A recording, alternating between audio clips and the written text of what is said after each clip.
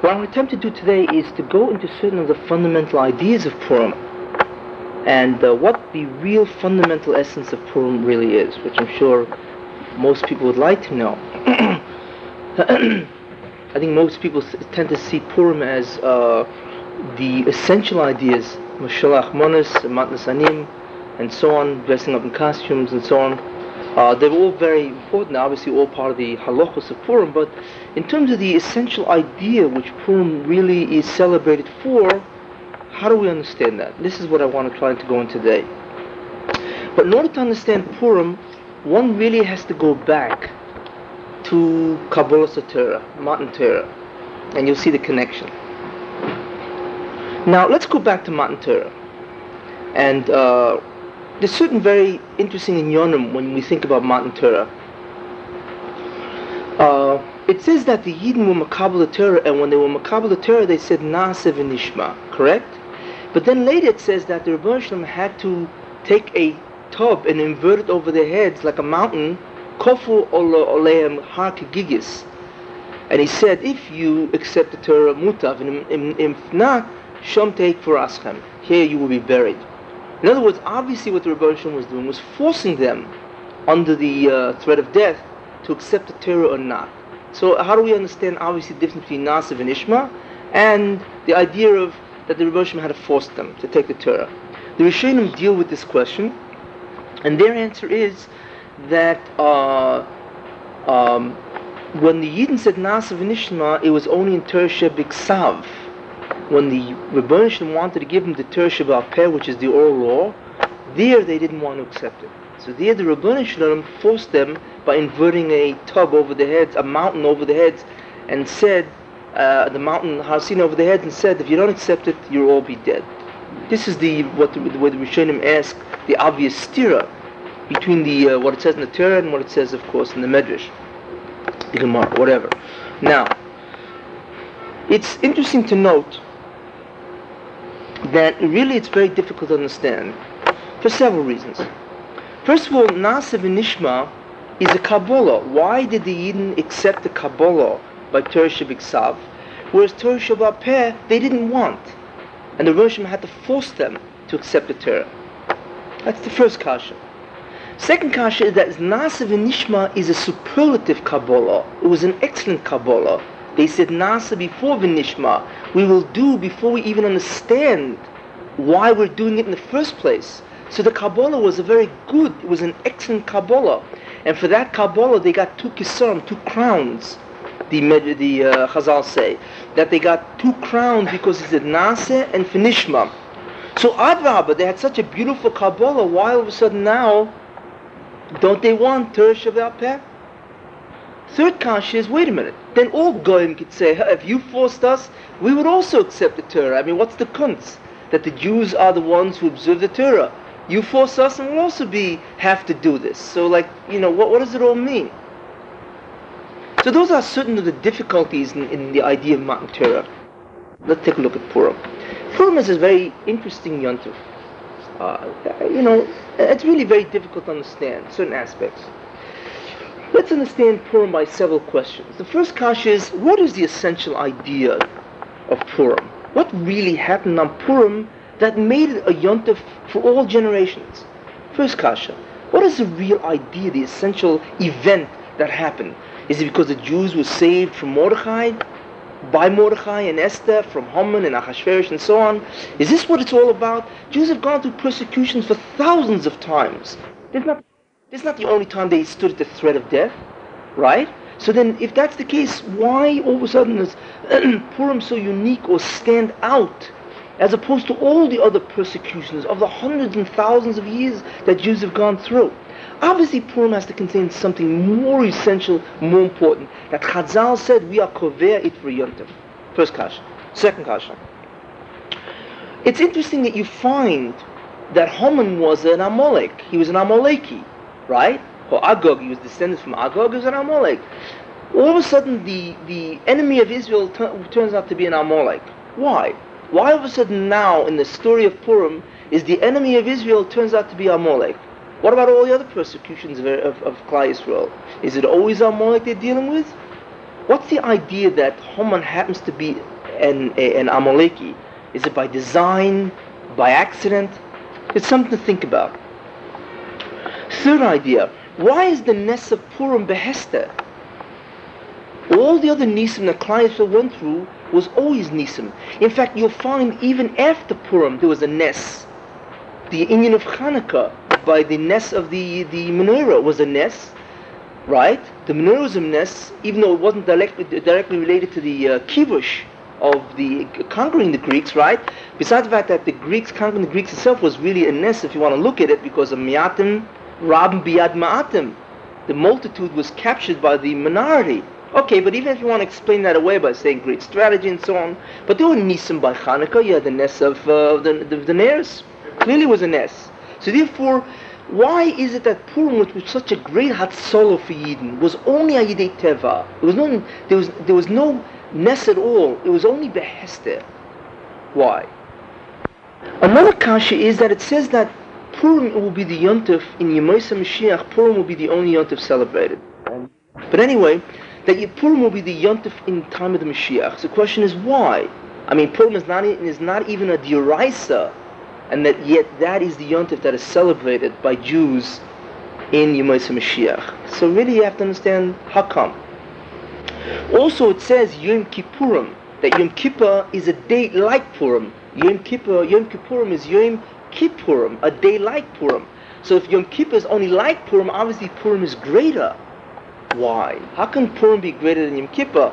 It's not even a deraisa. I mean, it's really incredible when you think about it. So we have these several questions on Purim that, it's really important to answer. Obviously, if one doesn't have the answer, one is missing certain fundamental ideas of Purim. Let's begin to try to answer these by going back, even before Matan Torah, to something which I had mentioned previously, but I'm going to cover it again. When the Rebbe Hashem created the Bria, he made a condition with the Bria. He said, if Klal Yisrael accepts the Torah, or rather, if Yisrael accepts the Torah, mutar, good. If not, then it's choyzer l'soyev v'voyev. Then the universe goes back to chaos. It's the condition of chaos. Okay? Now the question, of course, is who was Yisrael at that time?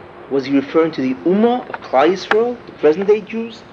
The answer is that it's not Klal Yisrael that the Rebbe Hashem is referring to. Yisrael is not an Ummah, it's a concept. Yisrael means Yosher Kel, righteous of God. In other words, those people, those individuals or those people who have agreed to observe what God wants, and they therefore will get Olam Haba, for them the universe was created. Because the universe was created for what? That man should have Olam Haba. Remember, Toiv, Meitiv. Man wants to be Meitiv, so man should have Olam Haba, right? But he has to work for it, so therefore Olam Hazeh is the place of work. So those people who agree to accept the assignment, they are Yisrael. You see? So Rebbe Hashem said that if there will be an Ummah, any Ummah that will accept the assignment, it was worth, that was the whole point of the creation of the universe. If not, then the whole Bria is pointless. Because there's no point in the entire universe being created, because man won't work for it, so therefore he's only going to accept the Rebbe Hashem's Hatova, only Ayadei, Bechinam, which the Rebbe Hashem doesn't want because of the embarrassment and so on. So therefore that's what the Rebbe Hashem made the condition. So therefore the Rebbe Hashem waited for Adam. And he waited all the way down to Avram. Nobody accepted the assignment until Avram Avinu. Avram Avinu accepted the assignment. He said, I am willing to work to get Olam Haba. So Rebbe Hashem says, okay, I will make a covenant with you. And the covenant merely means that you are the individual that I created the universe for, because you are going to accept the assignment. That's the whole meaning of the Bris Ben Absarim. Avram was the first individual who promised to carry it on to his children and on, to create a nation of observant people. So if the Rebbe decided to make Avram Avinu the first Jew, Avram or Ivri, he was the first Jew, because he's the one who accepted the assignment. Therefore the Rebbe made the bris with him, the covenant, the agreement. But, wait a minute, even if you make an agreement with somebody, how do you know that he will keep it? Or his children, whatever. So that there is an idea, a concept that if a tradition is held in 3 generations, it will remain always with that family, through all the generations. Even if it disappears, it will always resurface again. So the Rebbe Hashem waited until Yaakov. This is why, just to go back, this is why when we say in davening, we say "Ve'harevno" and make it pleasant in our mouths and so on, and give the Torah "V'tzeh etzueinu, v'tzeh etzuei tzeh etzueinu, v'tzeh etzu amcha beis Yisrael." Means give it to our offspring, their offsprings, and their offsprings. That's 3 generations. So therefore, then we know that Torah will remain with us. The same idea of the idea of 3 as maintaining tradition. In any case, so the Rebbeinu Shalom waited till Yaakov. And if Yaakov would observe the Torah, then you'd have 3 generations. And that's exactly what happened. Yaakov observed the Torah. So what did the Rebbeinu Shalom do? He made the agreement with Yaakov where he appeared to him on the Sulam, right? By the ladder. And his name was called Yisrael. Yaakov was the first one who was called Yisrael. In other words, the concept Yisrael was now descended on Yaakov. Why? Because he was the 3rd generation of Avraham. Therefore, the tradition of listening or accepting the assignment of the Rebbeinu Shalom would now be done. Therefore, Yaakov now can be called Yisrael. That's why nobody else before him was Yisrael. That's why when he fought with the Malach, he was called Yisrael. And why did the Malach, when he fought with Yaakov, which was really the Sar of Esav, why did he fight with Yaakov and nobody else? Because Yaakov was the greatest threat. Had he not vanquished Yaakov, then Yaakov would be the 3rd generation, and therefore Torah would always be, or he would keep the Bechira, the assignment of Torah. That's why he fought with Yaakov, not with Avraham or Yitzchak. That's why he fought, and when he couldn't beat Yaakov, Yaakov beat him, what did the Malach call him? Yisrael. He won, the 3rd generation won, he therefore got the name Yisrael. Okay? So now it comes out that Torah, or the assignment, was now accepted by Jews. Now, therefore, Yaakov can now have 12 sons, which is the beginning of Klal Yisrael. The union of 12 Shvatim, right, 12 tribes, now could begin with Yaakov because the idea of Yisrael had now been finalized. And now we begin to see the emergence of the Jewish nation of 12 tribes. Now, we come to Kabbalah Torah. What happens in Kabbalah Torah? The Rebbeinu comes down, he gives them the Torah. And the Yidden were murdered in the sense that they were Makabal Torah bi'avo. They said Nasa v'nishma. Not only how great was Nasa v'nishma that the Chazal say that they got 2 kisorim, two crowns. What was the union of the 2 crowns? I had mentioned previously. One crown is that they were masig yichud shlitosoi. They were masig the unity or the complete authority of the Rebbeinu Shalom as the only force in the universe. The second hasaga was yichud mitziusoi, that they were masig that the Rebbeinu Shalom is the only thing that really exists. That's why the Yidden died. Remember the Medrash says that everybody died by Kabbalah Torah? You remember that? Where they died by Kabbalah Torah? So the Torah came to Rebbeinu Shalom and says, who you can give me to? Dead people?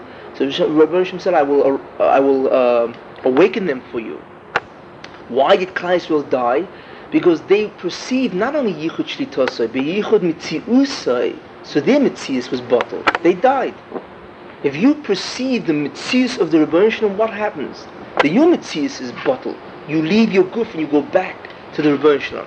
That's why the misa that happened by Klal Yisrael is a direct result of the hasaga they received. Why is it used in the name of Keser, 2 crowns?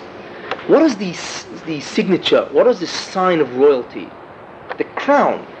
The crown is a sign of royalty, of kingship, right? So when you see the crown of the Rebbeinu Shalom, what does that really mean? You see the Rebbeinu Shalom in terms of that particular aspect that you're observing. So therefore, Klal Yisrael got the one Keser, which is Yichud Shlitosai. They saw the Rebbeinu Shalom as the only force in the universe, which means they saw the crown. That means to be Masig Yichudi means to see the crown. It means to be Masig the Rebbeinu Shalom. What part of the king were they Masig? His absolute authority in terms of force or power. The second crown is they were Masig the Rebbeinu Shalom, the king, which is the second Keser, mitzad his mitzius. And then they all died. Okay. So we see that their Kabbalah was murdered. So then what happened by Torah Shebi'al Peh? Why did they reject it? Klal Yisrael felt, apparently, that it's too severe on human nature to restrict them with such a tremendous amount of restrictions. Because Torah Shebi'al Peh adds to Torah Shebi'al Tzeh immensely. Like I said, look at the difference between the Torah in terms of Mishpatim, the dinim of Nezikin, and look at the difference in Chosh Mishpat. to assume the mitzvahs or the obligations of Torah Sheba'al Peh is far more difficult than Torah Shebiksav. But the only reason why the Rebbe Shalom would give them Torah Shebiksav is only if they accept Torah Sheba'al Peh. Like Rabbi Yochanan says, that the Rebbe Shalom was only curious bris, only al manas Torah Sheba'al Peh, because that's the Torah in its totality. So therefore, but the Yidden was much too severe, so they said no. Not that the Yidden didn't want to makabel it. V'horai, they were makabel Torah Shebiksav with a tremendous, excellent Kabbalah. But they felt they could not assume the obligation of something that they really couldn't keep. So they said, we do not want it. We can't assume such an obligation that we feel we really cannot keep. But there was emerging also another idea, which we see. If Klal Yisrael felt that they could not accept the Torah, what they also perceived and what they believed is that the Torah is a method that the Rebbe Shalom gives, right, for getting Olam Haba. And it's also the Ratzon HaBoreh. But who says it's the only alternative lifestyle in this Olam Hazeh? There are many alternative lifestyles. Look at the Goyim. For every nation they have their own culture, their own laws, their own lifestyle. Klal Yisrael did not perceive the Amitas Yichud Teirosoi. They perceived the Amitas Yichud Mitziusoi and Shlitosoi. But that the Rebbe Shalom's Torah, that what he's saying should be the way of life to Klal Yisrael, was not perceived that it is the only way of life. There is no other way of life. So even if it's hard, you must assume Torah. So you have to be Omel and Schwitz. That's the only way. There is no other alternative lifestyle. Klal Yisrael did not perceive that. So therefore, they rejected it in that sense. So the Rebbe Shalom, who knew that Klal Yisrael, that it is the only way, and Klal Yisrael did makabel the Torah, Na'aseh v'nishma, okay? So he forced them to take it because the Rebbe Shalom knew that they can keep it, except right now they don't believe it. So the Rebbe Shalom is patient. He'll wait. La'osid loivu will come a zman when Klal Yisrael will accept the Torah, shebi'al peh bi'ava, when they themselves will perceive that they could accept it. So therefore, even though the Rebbe Shalom gave them the Torah shebi'al peh harkegigis, the Goyim can't say force us because they don't want any part of Torah. Klal Yisrael accepted the Torah in spirit, and they accepted the Torah Shebiksav, but they felt they cannot keep all the incredible amount of laws of Torah Sheba'al Peh, so they didn't accept it. But the Rebbe Shalom knew that they really can accept it, so he says, right now I'll force you. There will be a Kabbalah b'yira, not b'ava. La'asad lo, you will see I was right. So that's what the Rebbe Shalom did. So therefore the Goyim cannot tie nor force us because Klal Yisrael did accept the Torah, except they felt they cannot accept all of it. And Klal Yisrael wanted to accept Torah Sheba'al Peh, except they felt they couldn't. So therefore we have an understanding of what was going on really by Torah, by the Matan Torah. Okay, so what does the Rebbe Shalom do? He waits. He waits 800 years or 700 years until Purim. Purim was really the first time that the Yidden were in Golus, right? They were among the Persians, and they also were relatively free. After the Churban Bayis, right, they went into slavery under Nebuchadnezzar and so on. We find that by Purim, under Achashverosh, they were more freer. They were not in the category of slaves. They were much more free in that time. V'haraya, Achashverosh makes a Suda of a feast, and he invites the Jews too. You don't invite slaves. Obviously, their status was very different. They were sort of like Jews in America in that sense. They were part of the citizens of the country. They were not slaves in that sense, where they were under Nebuchadnezzar, much more in Shibud. So what happens? What happens by Purim? Klal Yisrael all of a sudden, for whatever reason, decides to enjoy the feast of Achashverosh, which he had when he was appointed king, whatever, in terms of the Medrash. What when Klal Yisrael decides to join Achashverosh? Well, there's nothing wrong with joining Achashverosh by his Suda. He's providing kosher food and so on, or whatever. There's nothing wrong with sitting down with the Goyim and enjoying their success also. They also have a lifestyle. They also have a way of living. Torah may be superior, we believe that, right? But Goyim also have a lifestyle that makes sense in Olam Hazeh. That allows Klal Yisrael to join with the Goyim, which is what they did. It's almost happening in America, where, okay, you can go to Acapulco, you can do many things as long as there's kosher food. There's nothing wrong really with that lifestyle. So Klal Yisrael decides to join the Suda. What does Achashverosh do? Klal realizes all of a sudden that after Haman arises, now they are going to be annihilated. But wait a minute. Not only are Goyim not appreciative of the fact that we want to join them, okay, want to show the recognition of their lifestyle and so on, not only do they not accept us, on the contrary, they want to annihilate us. It's incredible. Goyim want to annihilate Yidden. And what's the taina of Haman? They are Amafirad. But that's incredible. They sat down by the Suda to join Achashverosh, right, to be part of the kingdom, and Haman taina is that they're Amafirad. They stay by themselves, they don't fraternize with the Goyim. It's V'nahapichu, right? V'nahapichu, it's a hefach. Klal Yisrael wants to join the Goyim in that sense, be part of them, assimilate with them, whatever. And Haman uses the very opposite of what they attempted to do. And we'll see the idea of Nahapichu, why it's such an important idea of Nahapichu in Purim. But in any case, so the Yidden realized in a thunderbolt, the entire Klal Yisrael was going to be destroyed. Why? Because they thought the Goyim had something to offer. This is what the Goy does. So Klal Yisrael realized that without Torah, it's not stam you don't have Torah, because if you don't have the Torah, you're a barbarian. There is no other civilized kind of lifestyle if you do not have Torah. So Klal Yisrael realized that Torah is not only a means to Olam Haba, it's the only way to live in Olam Hazeh. It's what makes you civilized. Because look at Achashverosh. He was going to destroy him for nothing. They were all loyal people. They even wanted to join him by the Suda. So Klal Yisrael realized, and then it hit them, that there is no other method of living besides the Torah. Torah shall be our pet. So they were masig at that point in time, because of the annihilation that Achashverosh and Haman, the Indian of Amitas Yichud Teirosoi. It's not that the Rebbeinu Shem is a Yochid in Shlita Metzias, but his Rotzen, in terms of his Torah, is the only way man can exist. That's the idea of the Amita, the truth, the veracity of the Yichud of his Torah. That Torah is the only law that man can live under. Anything else is barbaric. So Klal Yisrael realized.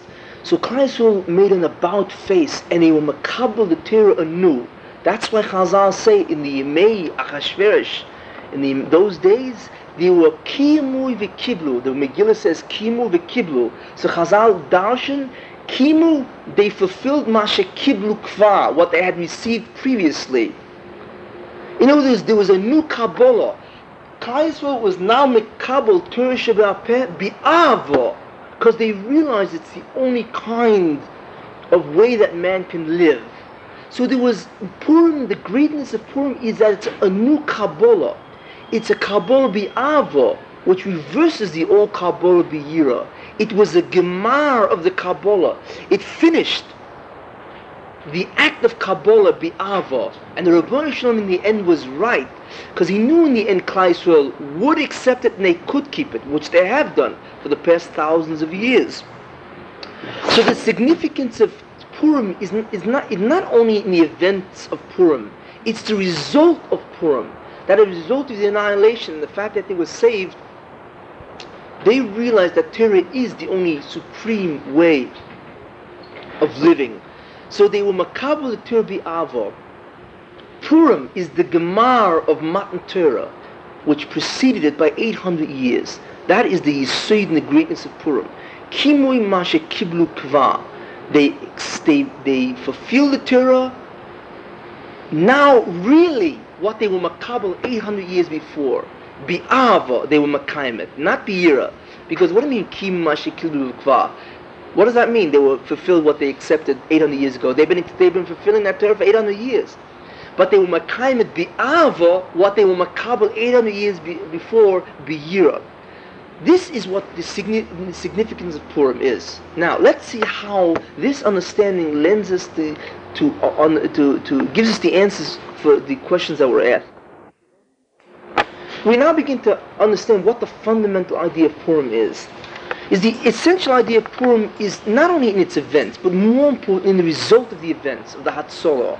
The fact that Yidden realized that Torah is the only way of life, even if it's difficult. So therefore you do it, even if it's difficult, it's the only way around. Because they observed what kind of civilization the Goy has. That as long as he doesn't have a a higher being or power over him, then he'll do whatever he wants. Achashverosh wants the money, so kill the Jews.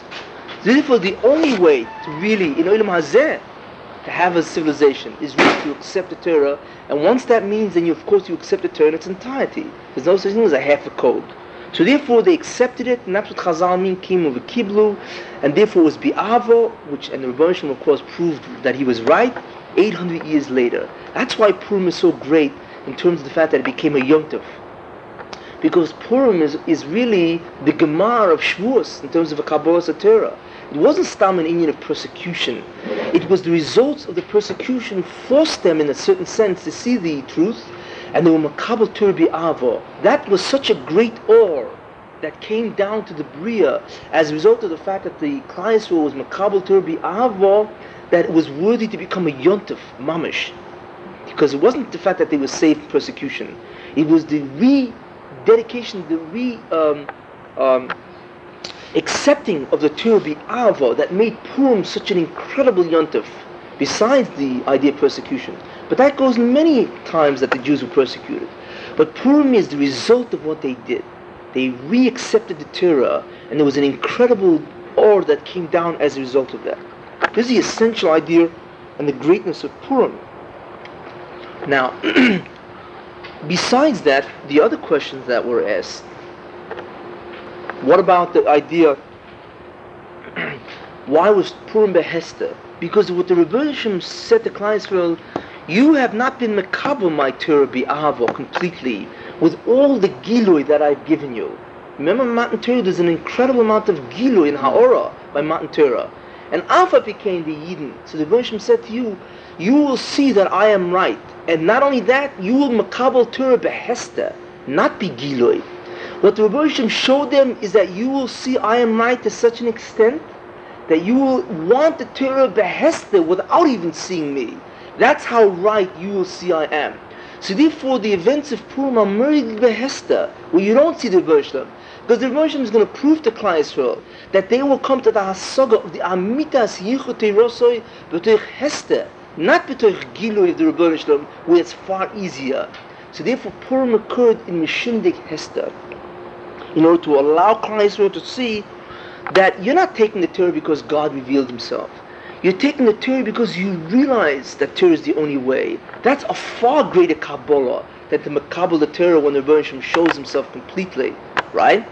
It's obviously easier to Makabel Torah when the Rebbeinu Shalom shows himself the way he did by the Yam Suf and by Kabbalah Torah, right? Much easier. So the Rebbeinu Shalom shows that you will see that I am right, but Murdig Hester, that I was right.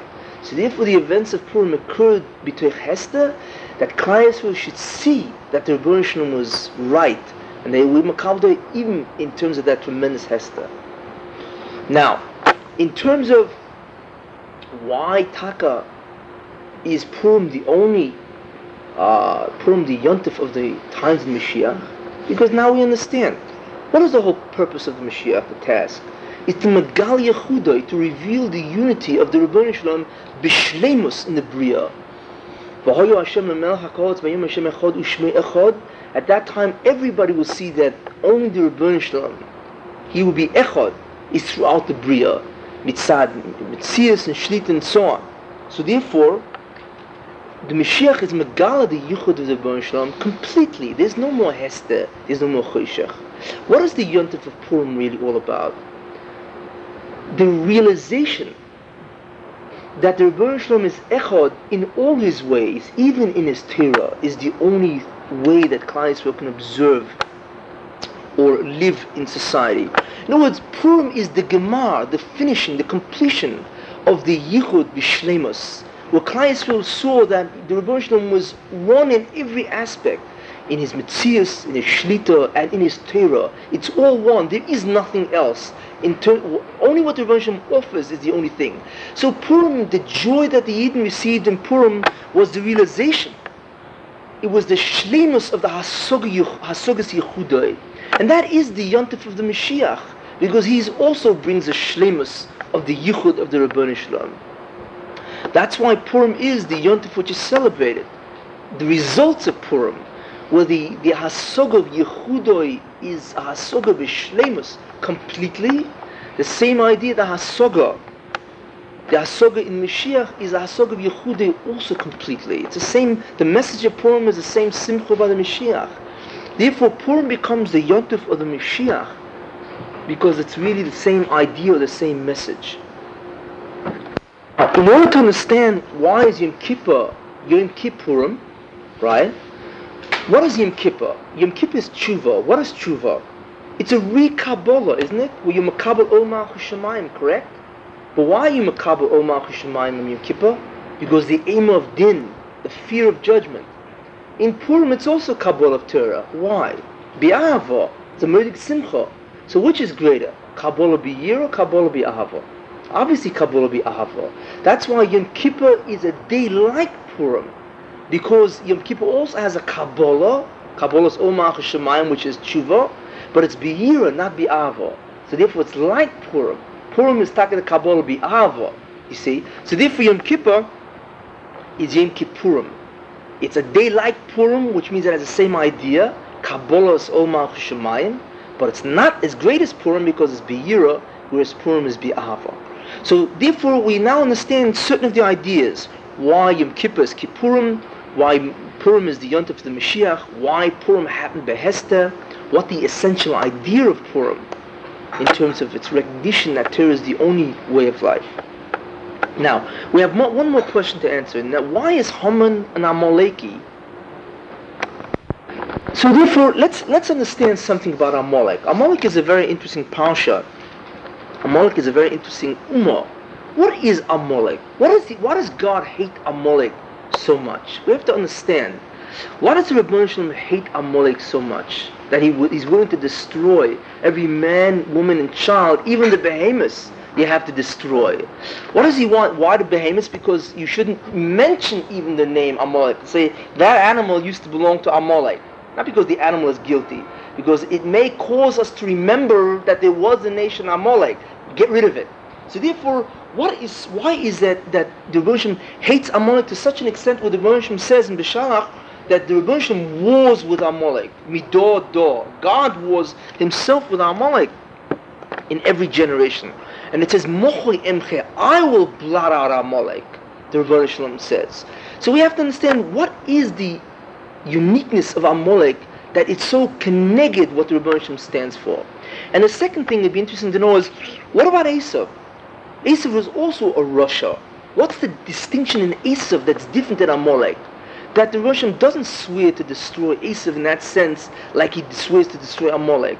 Amalek really, there's something much more evil or whatever in Amalek than in Esav.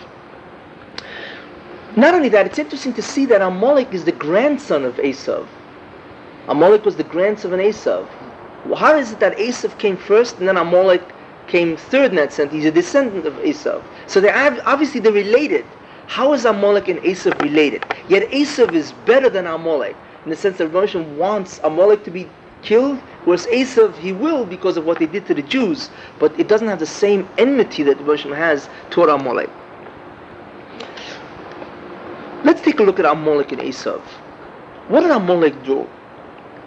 Amalek is, in order to understand Amalek, and then you see how it makes sense in the Torah, Amalek is the quintessence or the personification of evil itself.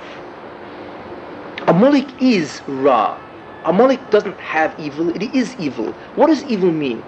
Amalek is the personification of man's omnipotence as opposed to everything else. The evil that Amalek is Gaiva Nifla, pure Gaiva, pure, unmitigated, unadulterated arrogance or megalomania.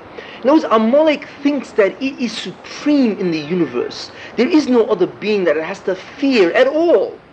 It is what's called the arrogant man in its quintessence. Man's omnipotence personified in an ummah is Amalek. That is what the characteristic of Amalek is. Man's arrogance to the nth degree. That's why Amalek is pure evil, because it's the opposite of the Rebbeinu Shalom, which is Yichud Mitzius and Yichud Shlitosai. And Amalek is what? Is Riboy Mitzius and Riboy Shlitosai. Amalek is an ummah that personifies a multiplicity of forces. It's misnage keneged the yichud of the Rebbeinu Shalom, and it declares its own supremacy against the Rebbeinu Shalom, against everything else. That is the essential idea of Amalek. Not only that, what did Amalek do? The Torah says that Asher korchu b'derech. He met you on the way. The Medrash says that Amalek went over the lands of 5 nations to get to Klal Yisrael. So obviously Klal Yisrael was not a threat to them because it was near their territory. Klal Yisrael was not a threat because they were a strong nation, therefore possibly they can be a threat from afar because you were tired. The Rebbeinu is telling you, why did they go after you? They went after you to destroy you, because Klal Yisrael is now bringing the message to the world of Yichud Mitzias and Yichud Shlitosoi. And this Amalek would not tolerate. They went after Klal Yisrael on their own initiative to destroy an ummah that was bringing the most dangerous message of all to the world that they perceived, and that is that man is not God, that there is a God above man. You see, that's the idea in the Shtei Torah in that way. That's what it says, Timcha, you must blot Amalek, because Amalek is the antithesis of the midas, of the traits of the Rebbeinu Shalom in terms of Yichudai. Amalek is the opposite. That's why Amalek, somebody once told me, Amalek is Rosh Tevis. Ol Malchus Lo Kiblu. The kingdom of heaven, Lo Kiblu. They do not recognize a being above them. They're not makabel anything in that sense. They believe only in the supremacy of man, the omnipotence of man. That's why when Chazal refer and they ask Haman, where is Haman Merumas in the Torah? Chazal ask on each one, Esther, where's Merumas in the Torah? Because Anochi Hasti Astai Ponai B'Yomahu. Where's Haman Merumas in the Torah? Because it says Hamin Ho eats from the tree I told you not to eat. So Haman, Hamin Ho eats. But wait a minute, what is that eats? That eats was the Yodei Tevara. So Haman is Minho eats. Haman didn't eat from the tree of evil. Haman was part of the tree that had evil. He was mamish evil incarnate. That is an Amaleki. That's what Amalek means, to be mamish evil itself. That's why the Rebbeinu Shalom says that my kingdom and my name will not be sholem until Amalek is destroyed. It says Yod al Kes Yod. That the Rebbeinu Shalom says that my kingdom and my name is not complete sholem until Amalek is destroyed. He's not referring only to the Ummah, but he's referring to it's the idea that anything who believes that there's anything besides Yichud of the Rebbeinu Shalom must be destroyed, and then the Rebbeinu Shalom is sholem. Shleimus in his Yichudai. That's why it says, when the Rebbeinu Shalom says Mochi Emche, why is it too by B'Shalach the Rebbeinu Shalom says I will destroy? It uses two lashonos, whereas in Kiseitze it says Timche, you should destroy, because the Rebbeinu Shalom will destroy them not only mitzad his Yichud Shlitosoi, but mitzad his Metzias, he will destroy them. Klal Yisrael can only destroy them in terms of the power that they have on earth, but the force of Amalek, the Sitra Achra and so on, remains. Only the Rebbeinu Shalom can go and destroy the actual force. So therefore there's the Yichud Shlitosoi, which is one Mechiyah. When God destroys, what is he really doing? He's bringing out the unity or the yichud of Shlita and emche of his Metzias, that only the Rebbeinu Shalom, you can only be timche, you can blot them out from this world, but the Rebbeinu Shalom can give moche emche from complete, utter existence. That's why there's a double lashon by the Rebbeinu Shalom. And maybe you think that Amalek has something personally against God in the sense that they are really doing damage to God. So the Rebbeinu Shalom says, Zocha asher asa lecho Amalek. Remember what Amalek did to you. Amalek does nothing to the Rebbeinu Shalom mitzad atzmusai. But in terms of your perception of my yichud shlitosai and my yichud mitziusai, they are interfering. Zocha asher asa lecho Amalek. Remember what they did to you. They do not allow you to perceive my Yichud Metzias and Shlita. They don't do anything personally to me. That's what Rebbeinu Shalom Zocha is asher asa lecho Amalek. It should just say Zocha is asher asa Amalek. What do you mean lecho? Because they only do it to you, not to me. The evil they do is not to me, because the Rebbeinu Shalom is beyond any damage that Amalek can do. So therefore, we see the ideas of Amalek. What is Esav? Esav is what? Esav's derech is not like Amalek. Even though Esav has murdik gaiva, like Amalek, but Esav needs a front. He needs religion. Esav has to do his rishus mitzad religion that allows him to do his rishus. Just like Esav, remember Esav, he said, should I mice his salt? Remember he went to Yitzchak? What was Esav doing? Esav needs a front. He needs a religion in order to do his evil, because he recognizes some supremacy of the Rebbeinu Shalom. But what he does is he manipulates God to do what he wants. Like the Crusades. They all wanted the Jewish property. So what they do is they made killing Jews a holy war. Adra, but their God commands them to kill Jews. That's what Esav does. Esav goes under the veneer of religion. He needs a front. He needs legitimacy for his evil, because he recognizes something of the Rebbeinu Shalom. So what he does is he makes his God say exactly what he wants to do. And therefore he's allowed to kill Jews or do any evil he wants. That's the difference between Esav and Amalek.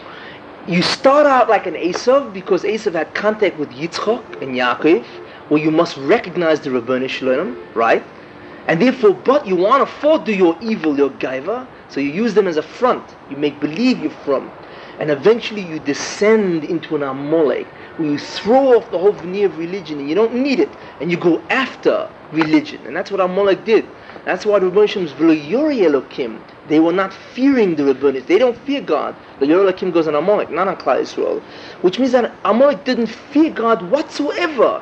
Adrabah, they want to destroy the people that were bringing the message that only the Rebbeinu Shalom is supreme. That is the difference between Esav and Amalek, and that's clearly the difference between America and Germany. What was Germany? Which is Zich Amalek, and the Goyen holds that the Amalek. What was Hitler's? Yimach Shemo, what was his? He wanted to kill the Jews, mitzad what they were bringing to the world. Hitler hated Jews purely because they existed. Hitler believed in what? In the Aryan, the superhuman concept of Nietzsche, the idea of an Aryan race. Man was God. So therefore, what Hitler did and what Germany did was destroy Jews in the same characteristic that Amalek would destroy. America, which is Esav, personifies Esav, because Esav is really Christianity, does all the gaiva and taiva they want under the veneer of religion. That's the difference. Again, you see the difference between the way Amalek handles its rishus and the way Esav handles its rishus. Same idea between Esav and Amalek. So therefore, we see that Amalek is the quintessence of gaiva or evil, whereas Esav goes about legitimizing what it does in religion, but still doing its gaiva and its rishus. And we see that illustrated by Hamino 8s of what Amalek is, Rosh Tevis and so on. Not only that, but there's a it says Rak Kol Hayoim, that in the times of Noach or before, that the inclination of man's heart is always evil, and Rak Kol Hayoim, he does evil all day. Rak Kol Hayoim, I think the Ger Rebbe says the Seif of the Tevis is Amalek. Amalek does Rak Kol Hayoim, or he only does evil because he is the quintessence of evil. This is what the idea of Amalek is. So therefore, interestingly enough, we now see that where did Amalek come in the Torah? In Beshalach. Where did they come? Right before Kabbalah Torah was Amalek. Amalek comes right before Kabbalah Torah, right? What was Purim? Kabbalah Torah. Who is the one who precedes Kabbalah Torah by Purim? Also Amalek. You find therefore that the idea why Haman was an Amaleki, because the whole idea of Purim was that the Yidden would be Mekabel Torah B'Ava. Mekabel Torah B'Ava, then what always comes before the Yidden Mekabel Torah is the force of Amalek to destroy that Kabbalah before it can take shape. And we find the exact parallel in the Torah. Amalek is in the end of Beshalach, right before Yisro, right? Haman is right before Kabbalah Torah by Purim. So in other words, the Sitra Achra, the force which is really Amalek, the Gaiva, wants to destroy the entire union of Kabbalah. So they attempt to destroy the Jews before they will get Kabbalah Torah. That's a Sitra Achra's ploy. That's the way he wants to do before the Yidna Makabel Torah, because of course Torah will eventually destroy the Sitra Achra. Therefore you have Amalek before Kabbalah Torah by in the Chumash, by Bishalach, and you have Amalek, which is Haman, before Kabbalah Satira by Purim. So therefore, by understanding Purim as a Kabbalah Satira, we understand why Haman turned out to be an Amaleki, because that's exactly the one who goes after you. Is the Amalek. Because Amalek is the opposite of what Torah says. Torah is Kabbalah's Omach Shemayim, the Rotzen Habere, which restricts man, limits man, and Gaiva says man can do anything he wants. Amalek is the antithesis of what the Torah says. Torah says that man is subjugated to a higher power, namely the Rebbeinu Shalom, and he has to subjugate all his actions to the Rebbeinu Shalom. And Amalek says man is the supreme. Let's kill the Jews before they bring that message. So we've now seen what Purim sort of essentially is, that the idea of Purim as a Gemara of Kabbalah Satira Bi'ava answers many questions. And also we understand now the union of Amalek. What characteristics are Amalek? You can almost identify nations by the way how they behave. What characteristics Amalek has.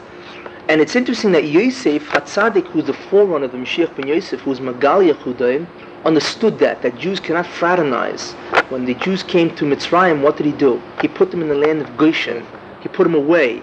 But then it says, Vatimolei Haaretz Osom. After Yosef died, the earth was full of them. And what is the next pasuk? Vayokem Melech Chodesh.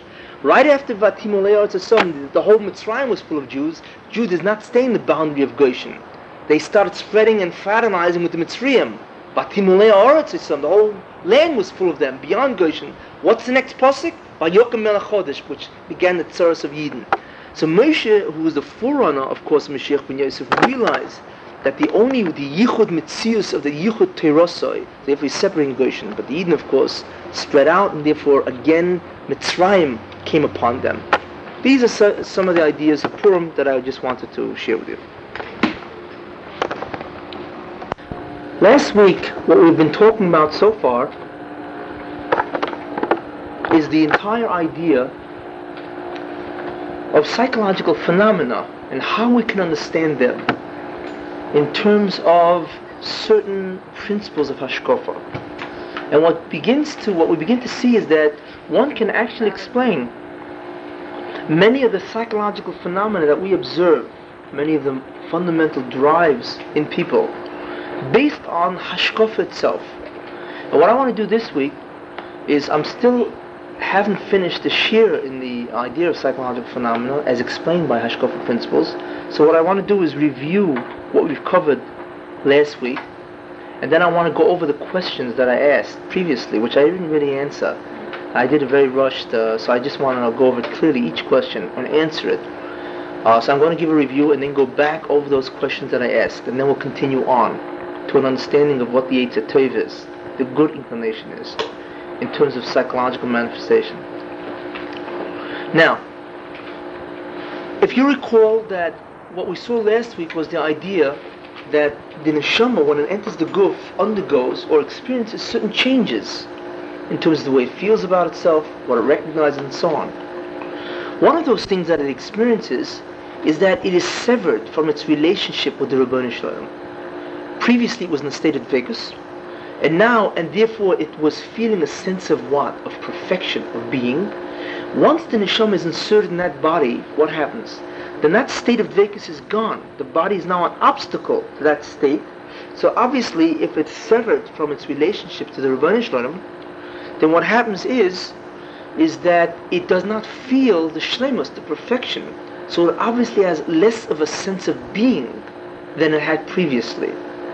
So therefore, what I'm saying is that the neshama now begins to feel a deficiency in self. Its feelings of self, I, whatever, ego, whatever you want to call it, it feels less. It doesn't feel as if it's a real self. This is what's happening as a result of the fact that it's inserted into the guf. So we begin to see an existential deficiency or feeling of a lack of being. If you want to call that an existential inferiority, okay. As a result of the fact that it becomes man, which is an neshama in a body, it now begins to experience existential inferiority, a lack of being. So this is the beginning or understanding of a fundamental drive, which has its origin in the neshama. Now, what happens when the person now, as he gets older? So I explained last week that the idea of the neshama not experiencing this drive, the neshama now wants to do the opposite, to assert or confirm its existence, to reaffirm, right? To corroborate its being, as a result of the fact that it existentially feels a loss of being. So therefore, when the person grows up as an infant, what does he do? Since he has that need, which is the deficiency of being, he then begins to have feelings of omnipotence, which of course is trying to fulfill the need. He feels a lack of being, so the infant begins to have that feeling of omnipotence, the infantile omnipotent fantasies. But if you recall, he does that through a process called primary process, where he merely wills to feel like a being, and poof, he is. And I mentioned that the idea of primary process thinking, which is a divine act really, because who ever heard of somebody willing and something happening? Only the Rebbeinu Shalom can do that. That's only spiritual beings do that. Man has to act in order to get things done. Spiritual beings merely will and things get done. But in any case, the neshama retains that illusion, or rather that trait of primary process thinking, and it tries to use it as an infant. But it doesn't work, of course, because in the world of physical world, you can only get things done by physically interacting with the world. So it has the illusion that it can get feelings of omnipotence merely by willing it or feeling it. But of course, since the infant has an unsophisticated ego, it's not aware that the world, there's a whole world of reality that you must interact with that world to get things done. So therefore it tries to do it this way. And that's the entire idea of magical thinking, also primary process thinking. And I had mentioned that the idea of primary process thinking continues in the adult life also, in terms of dreams, daydreams, when a person fantasizes and so on.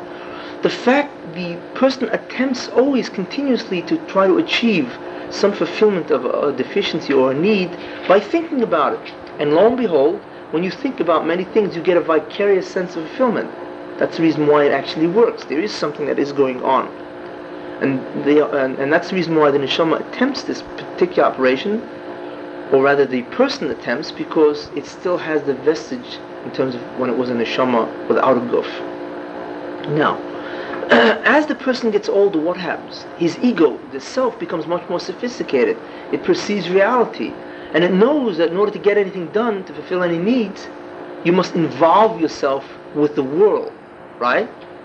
Obviously you have to involve yourself with the world. So what the person does in order to get a sense of self, right, it now has to involve itself with the world. Now, as an adult or even as a child, that feeling that a person wants to get, that he feels like somebody, like something, is called self-worth. So what's being understood now is that the drive, the psychological need, and therefore the psychological drive of self-worth, self-esteem, self-respect, whatever you want to call it, has its origins in the spiritual universe, namely the origins in the fact that the neshama was separated from the Rebbeinu Shalom. And that manifests itself in Adam as a drive for self-worth. So therefore, in order to get to self-worth, it must involve itself in the world, which it recognizes as a sophisticated ego. It sees that it must involve itself in the world. So it gets involved in the world in one of four ways. One of the ways of this re-establishing a feeling or a sense of being is by expressing one's will. When a person expresses will, when he exercises being, in other words, he expresses will, he gets a sense of being.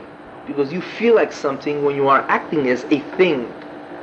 You know, when you are acting as that which you are, you feel that you are that thing. So a person gets a sense of self by acting as a Adam, as a self, and that is, it expresses its will. It expresses its will in terms of pleasures, whatever it wants to do. It goes this way, pleasures, whatever taivas, or whatever pleasures or drives that the person has. That's one way it gets a sense of self. The second way, another way of getting a sense of self, is the idea of productivity. When you are productive, when you are successful, then you have a tremendous sense of being, of self. You feel great about yourself. You feel as if you're something. Unfortunately, people get carried away and they begin to feel they're everything because they're very successful in business or whatever. But the idea of productivity is one of the ways of getting a sense of self. That's a second way. A third way is by achieving mastery, control, or power over other beings. And of course that also gives you a sense of self. When you have these kind of control, because by controlling other beings, one gets a sense of their own being. It's an illusion of potency. That's the idea of omnipotence. Potency, you can get things done. Another way is the idea, of course, of not only of expressing will, or being productive, or controlling. And possessions, by the way, comes in the idea of control. The drive to have possessions really because the more things you possess, obviously the more things you control. But besides those three ideas is also the idea of the way the neshama gets its sense of self, in the sense that it wants to have the ability to be able to control others, even if it doesn't outrightly do it. And how does it do that? By acquiring money. Money, even if you never use it, gives one an incredible sense of self. I mean, if you have $1 million in the bank, you feel great, even if you don't use it, because you know that you have the ability to do whatever you want.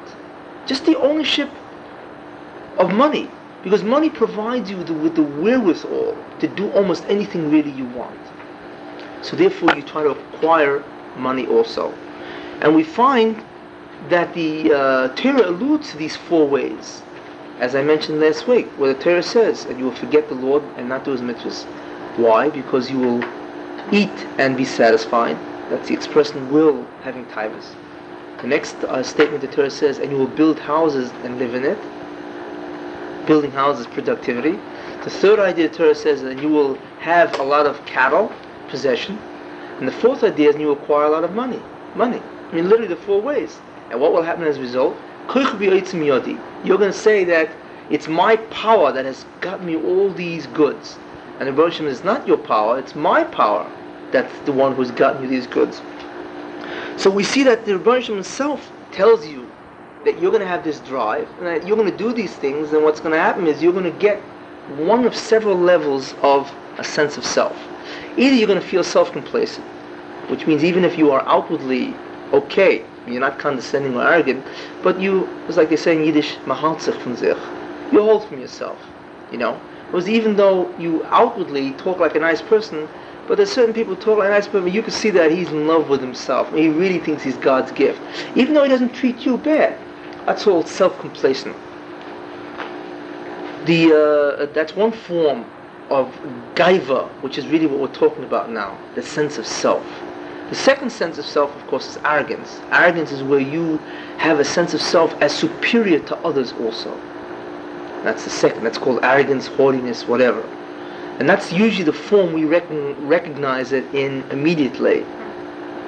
The third sense of self a person gets, and you'll notice it gets worse and worse, in the sense of how more central the person becomes, is when a person becomes a megalomaniac, egomaniac, where he thinks that not only is he somebody, not only is he greater than you, but he's the only thing around.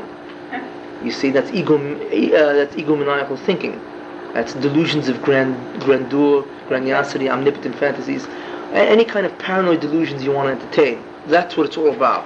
There the person has this incredible distorted sense of self as being the greatest being of all. Forget about better than others. The greatest of all, even greater than God, if he admits there is a God altogether. And of course, if he does admit there is a God, he will usually wind up saying that, I am God, which is what you find many psychotic people saying. I am God, or I am some famous, and so on, whatever. That's the different levels of grandiosity. So therefore, those are the three sense of selves. And you see, of course, one is more and more distorted as time goes on. That a person gets by doing one of the four ways, right? In order to achieve what? The need to feel like a self, which was taken away after the neshama was inserted or went into the guf. You recall that I had asked many questions previously, and very intriguing questions. And let's see now if we have the information necessary to answer these questions. The first question was, what is the fundamental psychological drive or need, and then you have a drive as a result of the need, that mankind has? And the answer is that even psychologically, the most fundamental need of all is self-worth. More things are done in the quest for self-worth, more activities are done than any other need or drive. And even if it looks like you're doing things in order to survive, self-preservation, the truth is that self-worth goes piggyback on those other things too. Because every time you do something to survive, you're also achieving a sense of self. There are many things you do just to get a sense of self. You want to go out and develop a hobby, do something meaningful or whatever.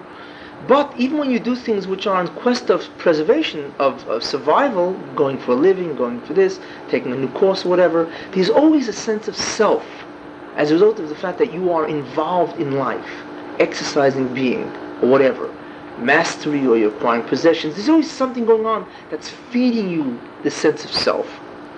So we begin to understand that the fundamental psychological drive is really self-worth. And we begin to understand that the reason why a person has a drive for self-worth is because it originates in a spiritual phenomena, namely the fact that the neshama was placed in the guf. It's a psychological need. We see it psychologically, right?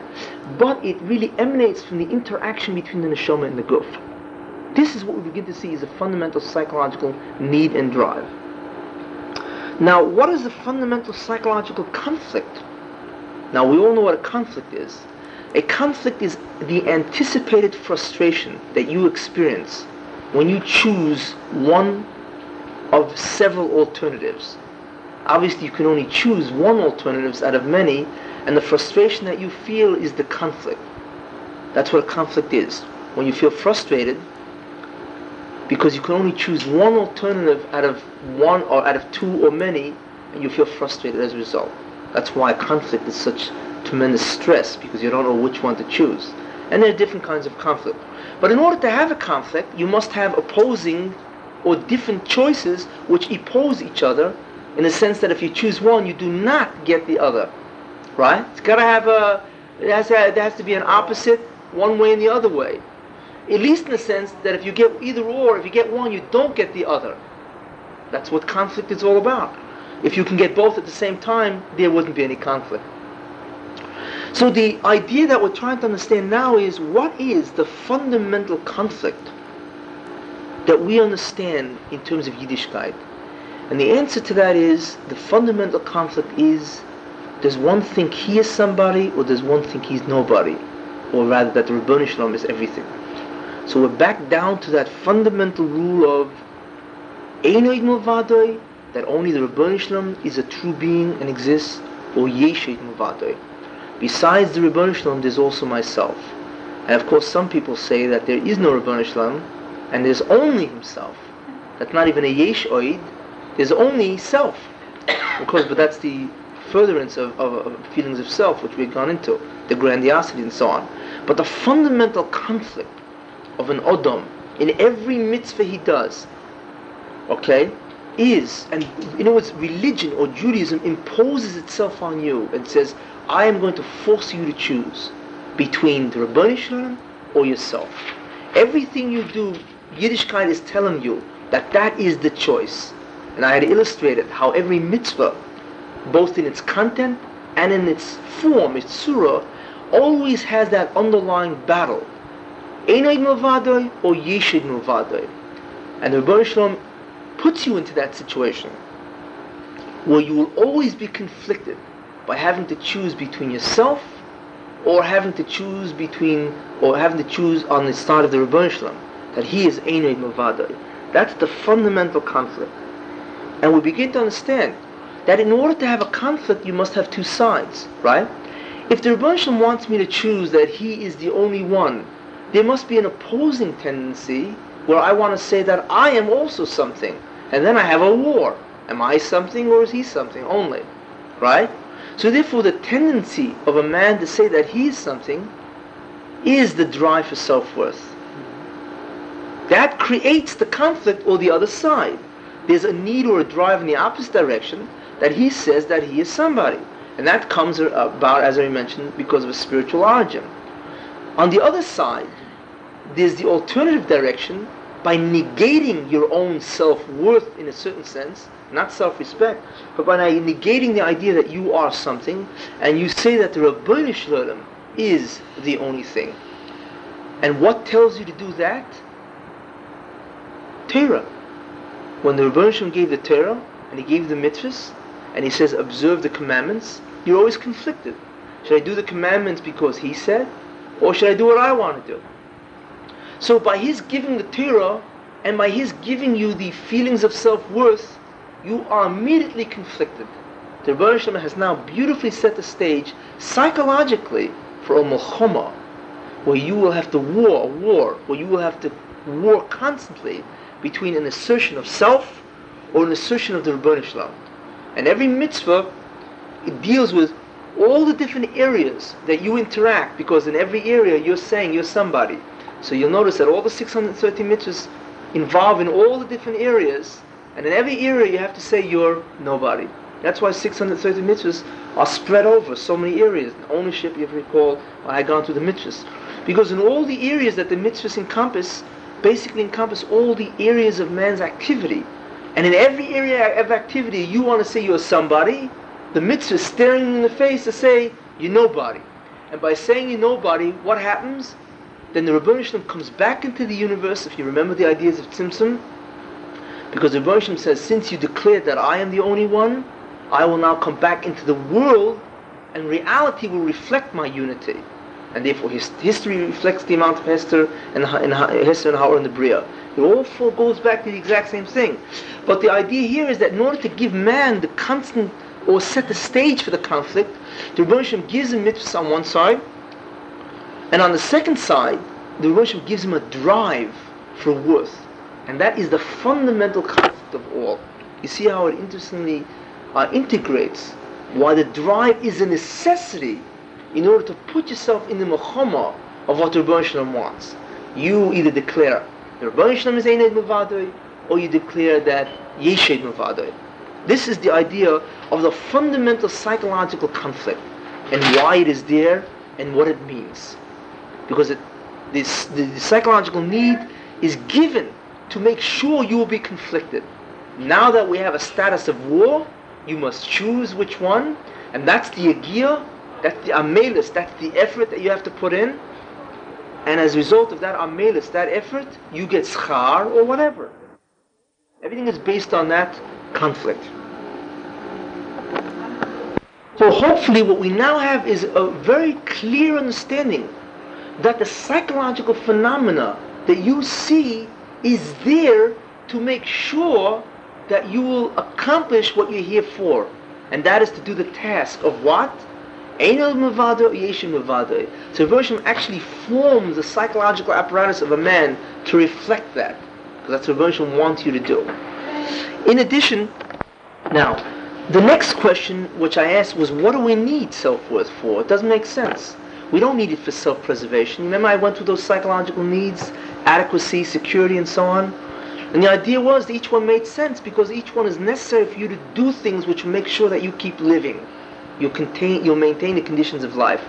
But then I asked the question on, what about self-worth? What do you need it for? What do I have to feel like I'm somebody? I don't need it to keep living.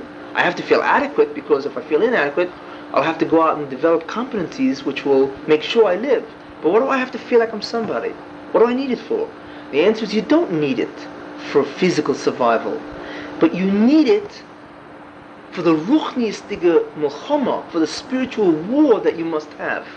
That's why you have it. The fourth question that I had asked is, what do you always have to prove it for? You exist. Remember I said existence is its own worth. I don't have to prove I am. I am. Because I'm sitting here giving a shiur, right? The answer to that is, you really don't have to prove it. But because there's an existential inferiority from the fact that you became Adam, a neshama into a guf, therefore you must prove to yourself that you are something. But the truth is, of course you are something. But you feel as if you're not, because you are now severed from the Ribbono Shel Olam. So you begin to get what's called existential gaiva. You receive existential inferiority by the fact that you are Adam. And the fact that you are an Adam now means that you are now striving to undo that feeling. and begin to feel like you're something.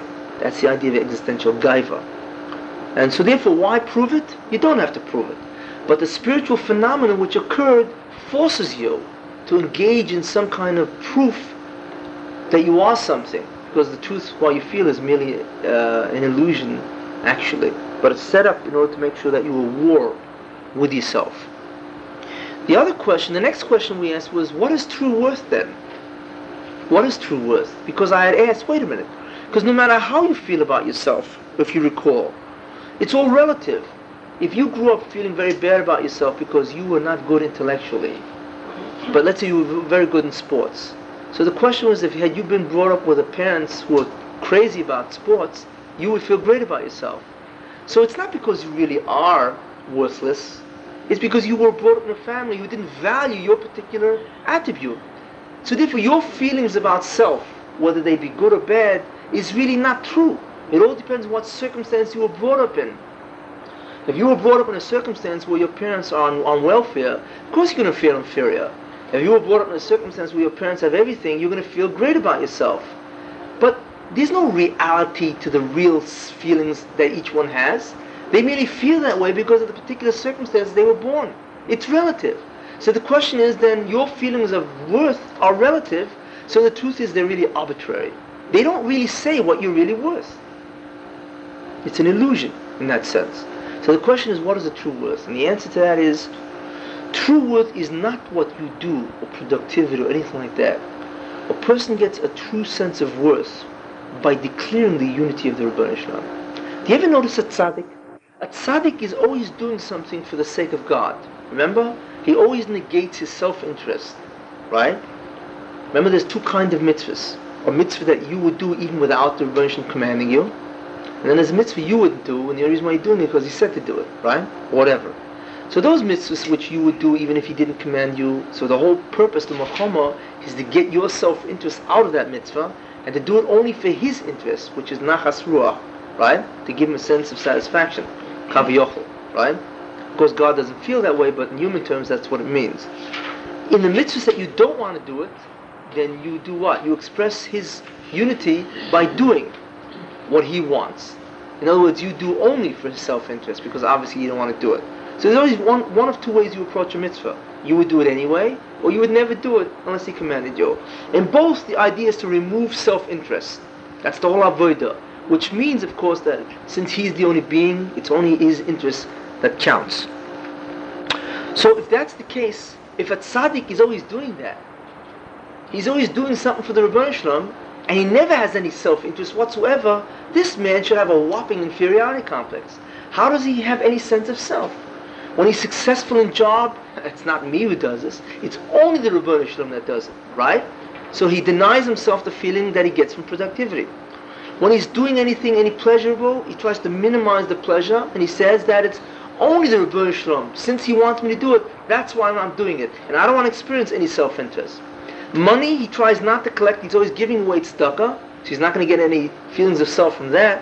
Possessions he's always trying to minimize, and even if he does, he says, I don't really own it. It's all the Rebbeinu Shalom's, and if I own it, it's merely to manage it, and to give it away or whatever. So the point is that the tzaddik is always doing something which doesn't give him any self-worth. So why doesn't all tzaddikim feel like inferiority people? Why don't they feel inferior? And we look at a tzaddik, we see that there's a tremendous sense of self. There's a murdic strength. When you look at a tzaddik, there's a murdic strength that emanates from him. A power. If you want to look at like Baba Rebbe, for those who are about, you don't feel any feelings that he feels inferior about himself.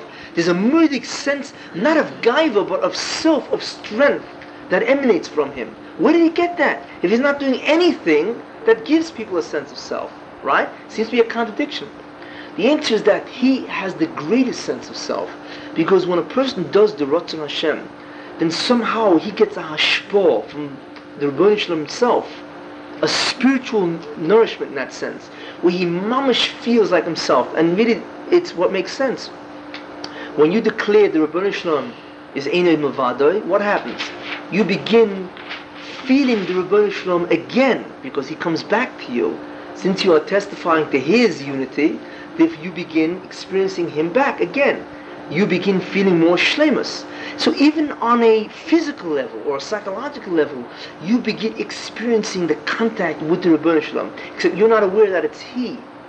But you begin feeling that tremendous sense of self, because you are, what's happening is on a spiritual level, you are slowly reuniting yourself with the Rebbeinu Shalom in a certain way. And that gives you a tremendous sense of self, which is true self-worth. So if you ask me what the true self-worth is, the answer is how closely are you allied to the Rebbeinu Shalom. Because the fact that you see tzaddikim shows you that they immediately feel that way when they shouldn't. So where are they getting their sense of self? And the answer, because they're getting their sense of self from the only way to get their sense of self. And that is by doing the mitzvahs for the Rebbeinu Shalom, and the Rebbeinu Shalom himself begins to be mashpia on a ruchnistic, a spiritual level, and they begin feeling it, and has the greatest sense of strength. It automatically happens, but it's beyond the physical. Okay? So this is the understanding of where you really get your true sense of worth. So if you really want that true sense of worth, I advise you very heartily to engage in mitzvahs, because that's really when you feel it. In fact, there's a pasuk that says, "B'chol dirochecho da'ehu." In all your ways, know Him. That's what it means.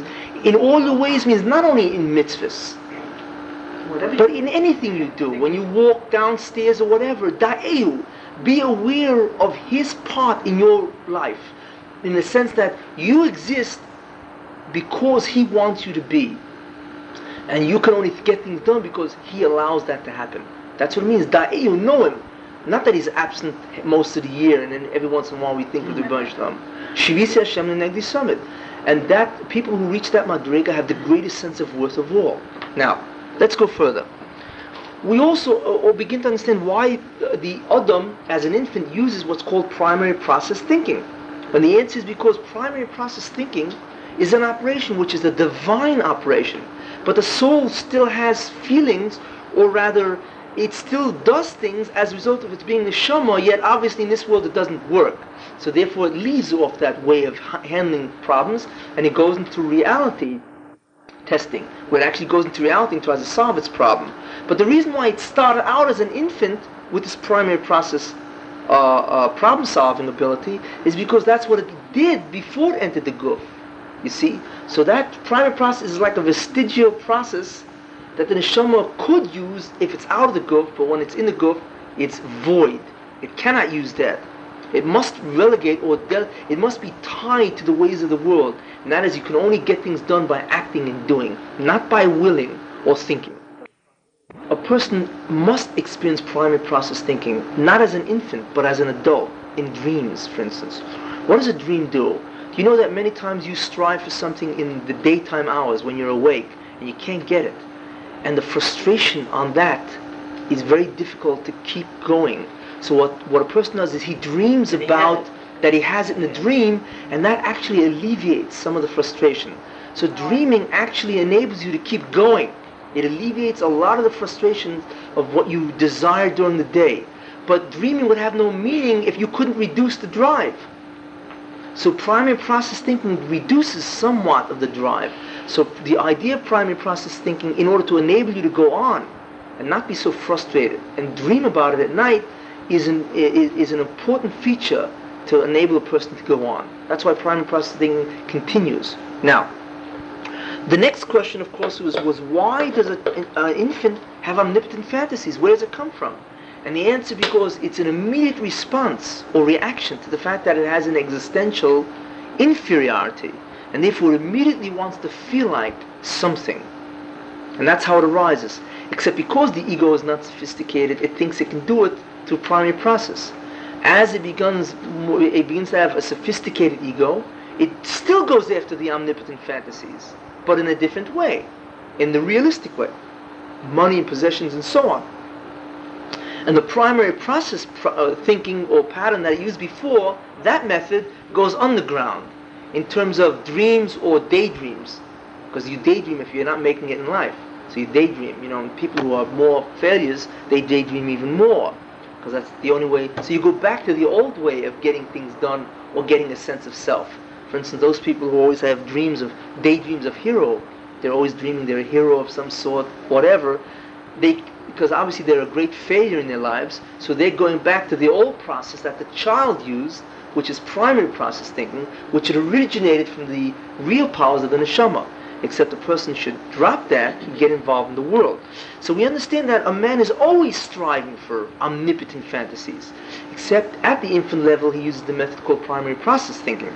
At the adult level he uses what's called secondary process or reality testing, where he actually gets involved in reality. But no matter what he's doing, he's always trying to prove himself something, some sense of self-worth. And you either wind up with some kind of self-complacency, arrogance, or egomania, whatever. Or hopefully you won't wind up with any of those things. You wind up as an onuf, which leads us into the next question of what is gaiva and what is anivus. If you recall, I asked you, what does it mean gaiva? Gaiva means haughtiness, overbearingness, arrogance. And what does it mean by anivus? Humbleness, humility. Okay? Are these just traits, or are they fundamental, pivotal levels or trait? And the answer is, of course, they're pivotal. They're not just a trait. When Torah says you should be an onuf, what is it really saying? It's saying that you should recognize Einoid Milvadoi. That's what an onuf is. What do we've come to the conclusion of a gaiva and an onuf? That a gaiva is what? Is he who says, I am something too, Yeshed Milvadoi. And an onuf is somebody who says, Einoid Milvadoi. I'm really nothing. But that's exactly the milchama.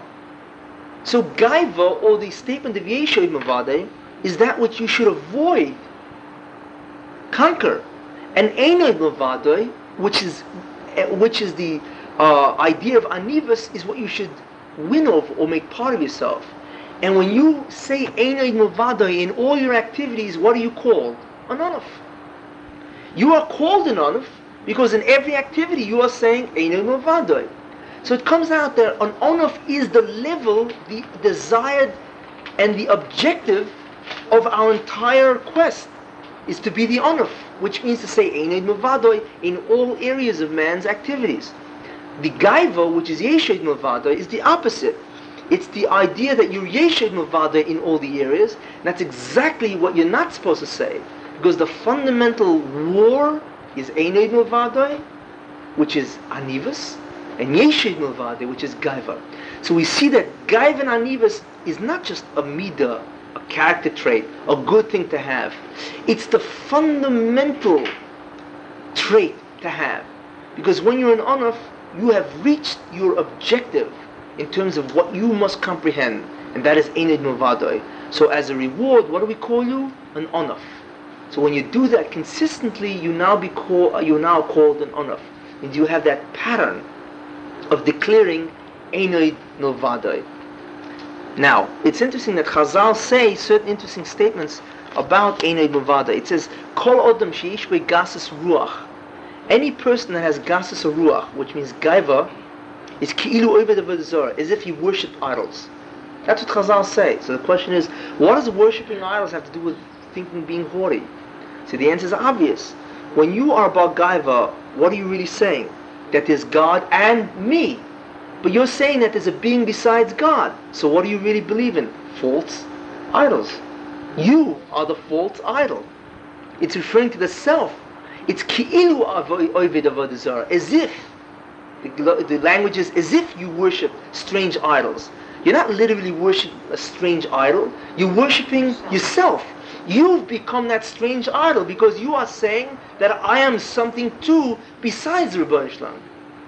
That's the obvious connection between when you're about gaiva, you're also worshipping strange idols, namely self, because worship strange idols means that you believe in something besides the Rebbeinu Shalom. And in this case, you believe in self besides the Rebbeinu Shalom. And of course, that is a false idol. Also, we see by Moshe Rabbeinu that the relationship between anivus, okay, and also Einoid Milvadoi. I'm saying that anivus is what? That humility is really the pattern of a person always recognized Einoid Milvadoi. What did Moshe Rabbeinu say? V'anachnu mo. What are we? We are nothing, right? And what does the Torah say about Moshe Rabbeinu? V'ho'ish Moshe omriv mikol odom sheba'aretz. And the man Moses was the most humble man on earth. And the Torah is saying that Moshe Rabbeinu is the most humble man on earth. Nobody beats him. But was that an accident? No. Because Moshe realized Einay Mavadoi, because he said Vanachnu Mo, what am I? Mo, nothing. What? What am I? Nothing. Therefore, he was the greatest honor on earth, because that's exactly what Anivus is. Vanachnu Mo is honor Mikol Odom Sheba'aretz. And since he had the greatest hasaga, the greatest comprehension of Einay Mavadoi of the Rebbeinu Shalom, because he actually was in Shemayim, and he witnessed in Kabbalah Satorah, he went up to Har Sinai and so on. Therefore, logically, he would comprehend the greatest Einay Mavadoi, so therefore we could predict that he would be the greatest Anaf. Simple. It's a logical conclusion. One follows from the other. And it says that V'ho'ish Moshe Anaf Mikol Odom Sheba'aretz, he was greater than any man in Anivus, humility. Any man. It doesn't say he was the greatest humble being. It says he was the greatest man. That means there's somebody greater than him. Who in Anivus. You know who they are? The Malachim. The Malachim are greater in humility than Moshe, which is obvious, because they stand right next to the Rebbeinu Shalom. So their perception of Einay Mavadoi is greater than Moshe Rabbeinu's. So therefore they're even greater in its humility. So we see there's an incredible correlation here, that once you've got the key, once you understand what Gaiva and Anivus, many Chazals get answered in terms of what they're really saying. Now, so therefore we begin to understand what Anivus and Gaiva is. We can understand why the Mesilas Yesharim places Anivus as a level, because it is a level.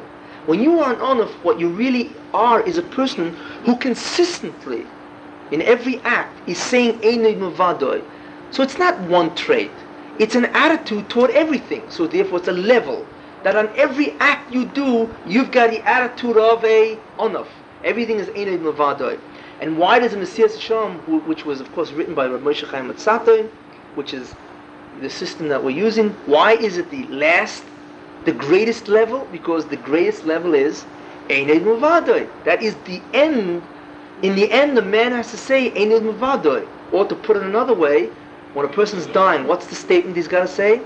Shema Yisrael Hashem Elokeinu Hashem Echad. Hear, O Israel, the Lord our God, the Lord is one. Again, Einay Mavadoi. So you're always testifying to Einay Mavadoi.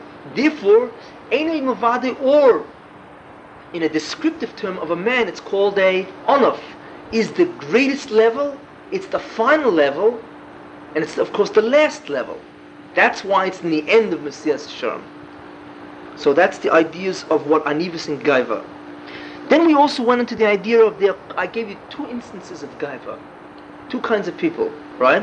One who is very nice guy, but he's always into living, doing what he wants, right?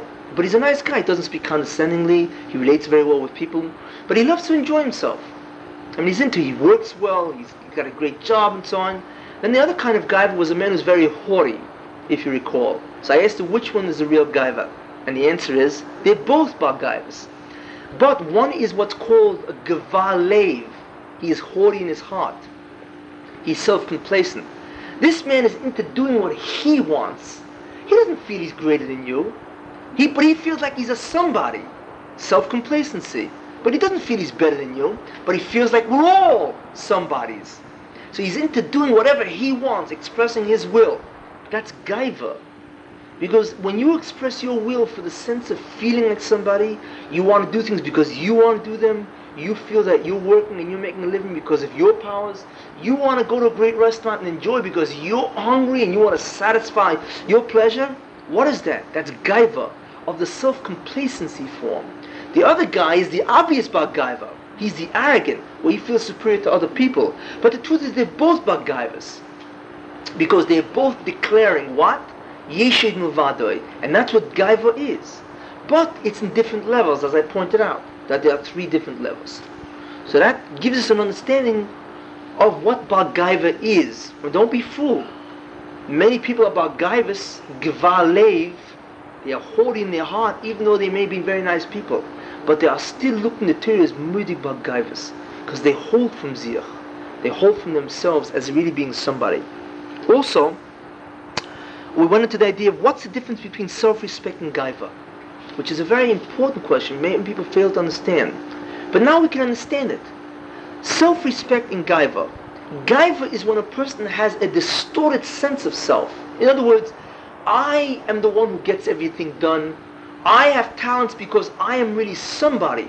It is my being. Since I'm a being, therefore I have all these talents. I'm so intelligent, right? I've made the money because of my cunningness and so on. That's gaiva, because nothing you did is because of you.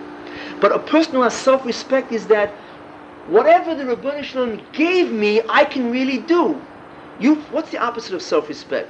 Inferiority, where a person says, nah, I can't think very well, I can't do this, I'm inadequate, or I'm inferior, and so on. That's false. Because if the Ribono Shel Olam gave you intelligence, then you could use your intelligence.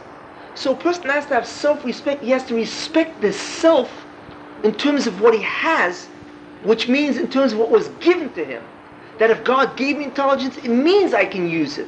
Not that I can't go or I can't learn because I really have poor intelligence. I have very poor confidence in my abilities to perform in thinking or in anything. That's wrong, because the Ribono Shel Olam gave you the wherewithal to do it. You truly can do it. So self-respect is the belief that what God gave you, because He is the real being, and what He gave you, you can really use. Gaiva is the sense that the reason why you have these things is because you are somebody. You see the difference? Clearly the difference between self-respect and gaiva. Gaiva is a distortion, and self-respect is a statement that you also can do things because the Ribono Shel Olam gave them to you to do. So you can do them. There's no business of not feeling that you can do them. Gaiva is the opposite. It's a distortion of self. And the idea of 3 kinds of anivas, that was the last question, that there are 3 kinds of anivas. What does that mean? I described 3 kinds of people who are humble. The first one who feels she's a person who's always doing good to others, but has a lot of problems, emotional problems, doesn't have a good self-image or whatever. Then the person who is who looks outwardly, he's very humble, he speaks to you very nicely, but inwardly he seems to hold that he can learn very well, and so on. And the person who really you get a real sense of feeling that he really feels as if he's really nothing great. So the answer is that the first person is not an anuf, the one who has emotional problems. The person that lacks self-respect. Not that the person has humility, because the person realizes that God is the only being. True humility is a recognition of Einei Milvadoi. If I feel I'm nobody because I believe I'm nobody, because I believe there's nothing here, and even what God gave me I can't do, that's inferiority, that's shiftless. That's a mental, emotional disorder of inferiority. Not anivus. Anivus is a madrega that you have to work to. Shiftless is a disease or disorder that you get if you come into certain situations. So the first person doesn't have anivus. That first person is, of course, a tremendous sense of inferiority, which he shouldn't have in the first place. He should have self-respect. The second case where a person holds from himself, right? But he's really very nice to people and so on, he's really about gaiva. Because even if he tries to be an anuf in the sense that he feels that he wants to relate well with people, but the truth is, since he holds himself, don't be fooled by his acts of humility. You can tell when a person really holds from himself. It's self-complacency. And unfortunately, there are many people who are very self-complacent and come across as as fruma people in that sense. But there's a difference. A true anuf, you really feel his anivus. People who feel that there's somebody, and they get, on the contrary, they get a lot of ego trips because they do mitzvahs, but they act from and so on. That's not anivus. That's really gaiva. And the third idea, where a person who really acts humbly all the way, he is a true anuf. Remember, anivus is the perception of Einei Milvadoi, and that takes a lot of yegiya and work. But mainly you feel only the Ribono Shel Olam is the only being. Shiftless or inferiority is not. It's a lack of self-respect, even what the Ribono Shel Olam gave you. You see? So there's a very big difference between shiftless and anivus.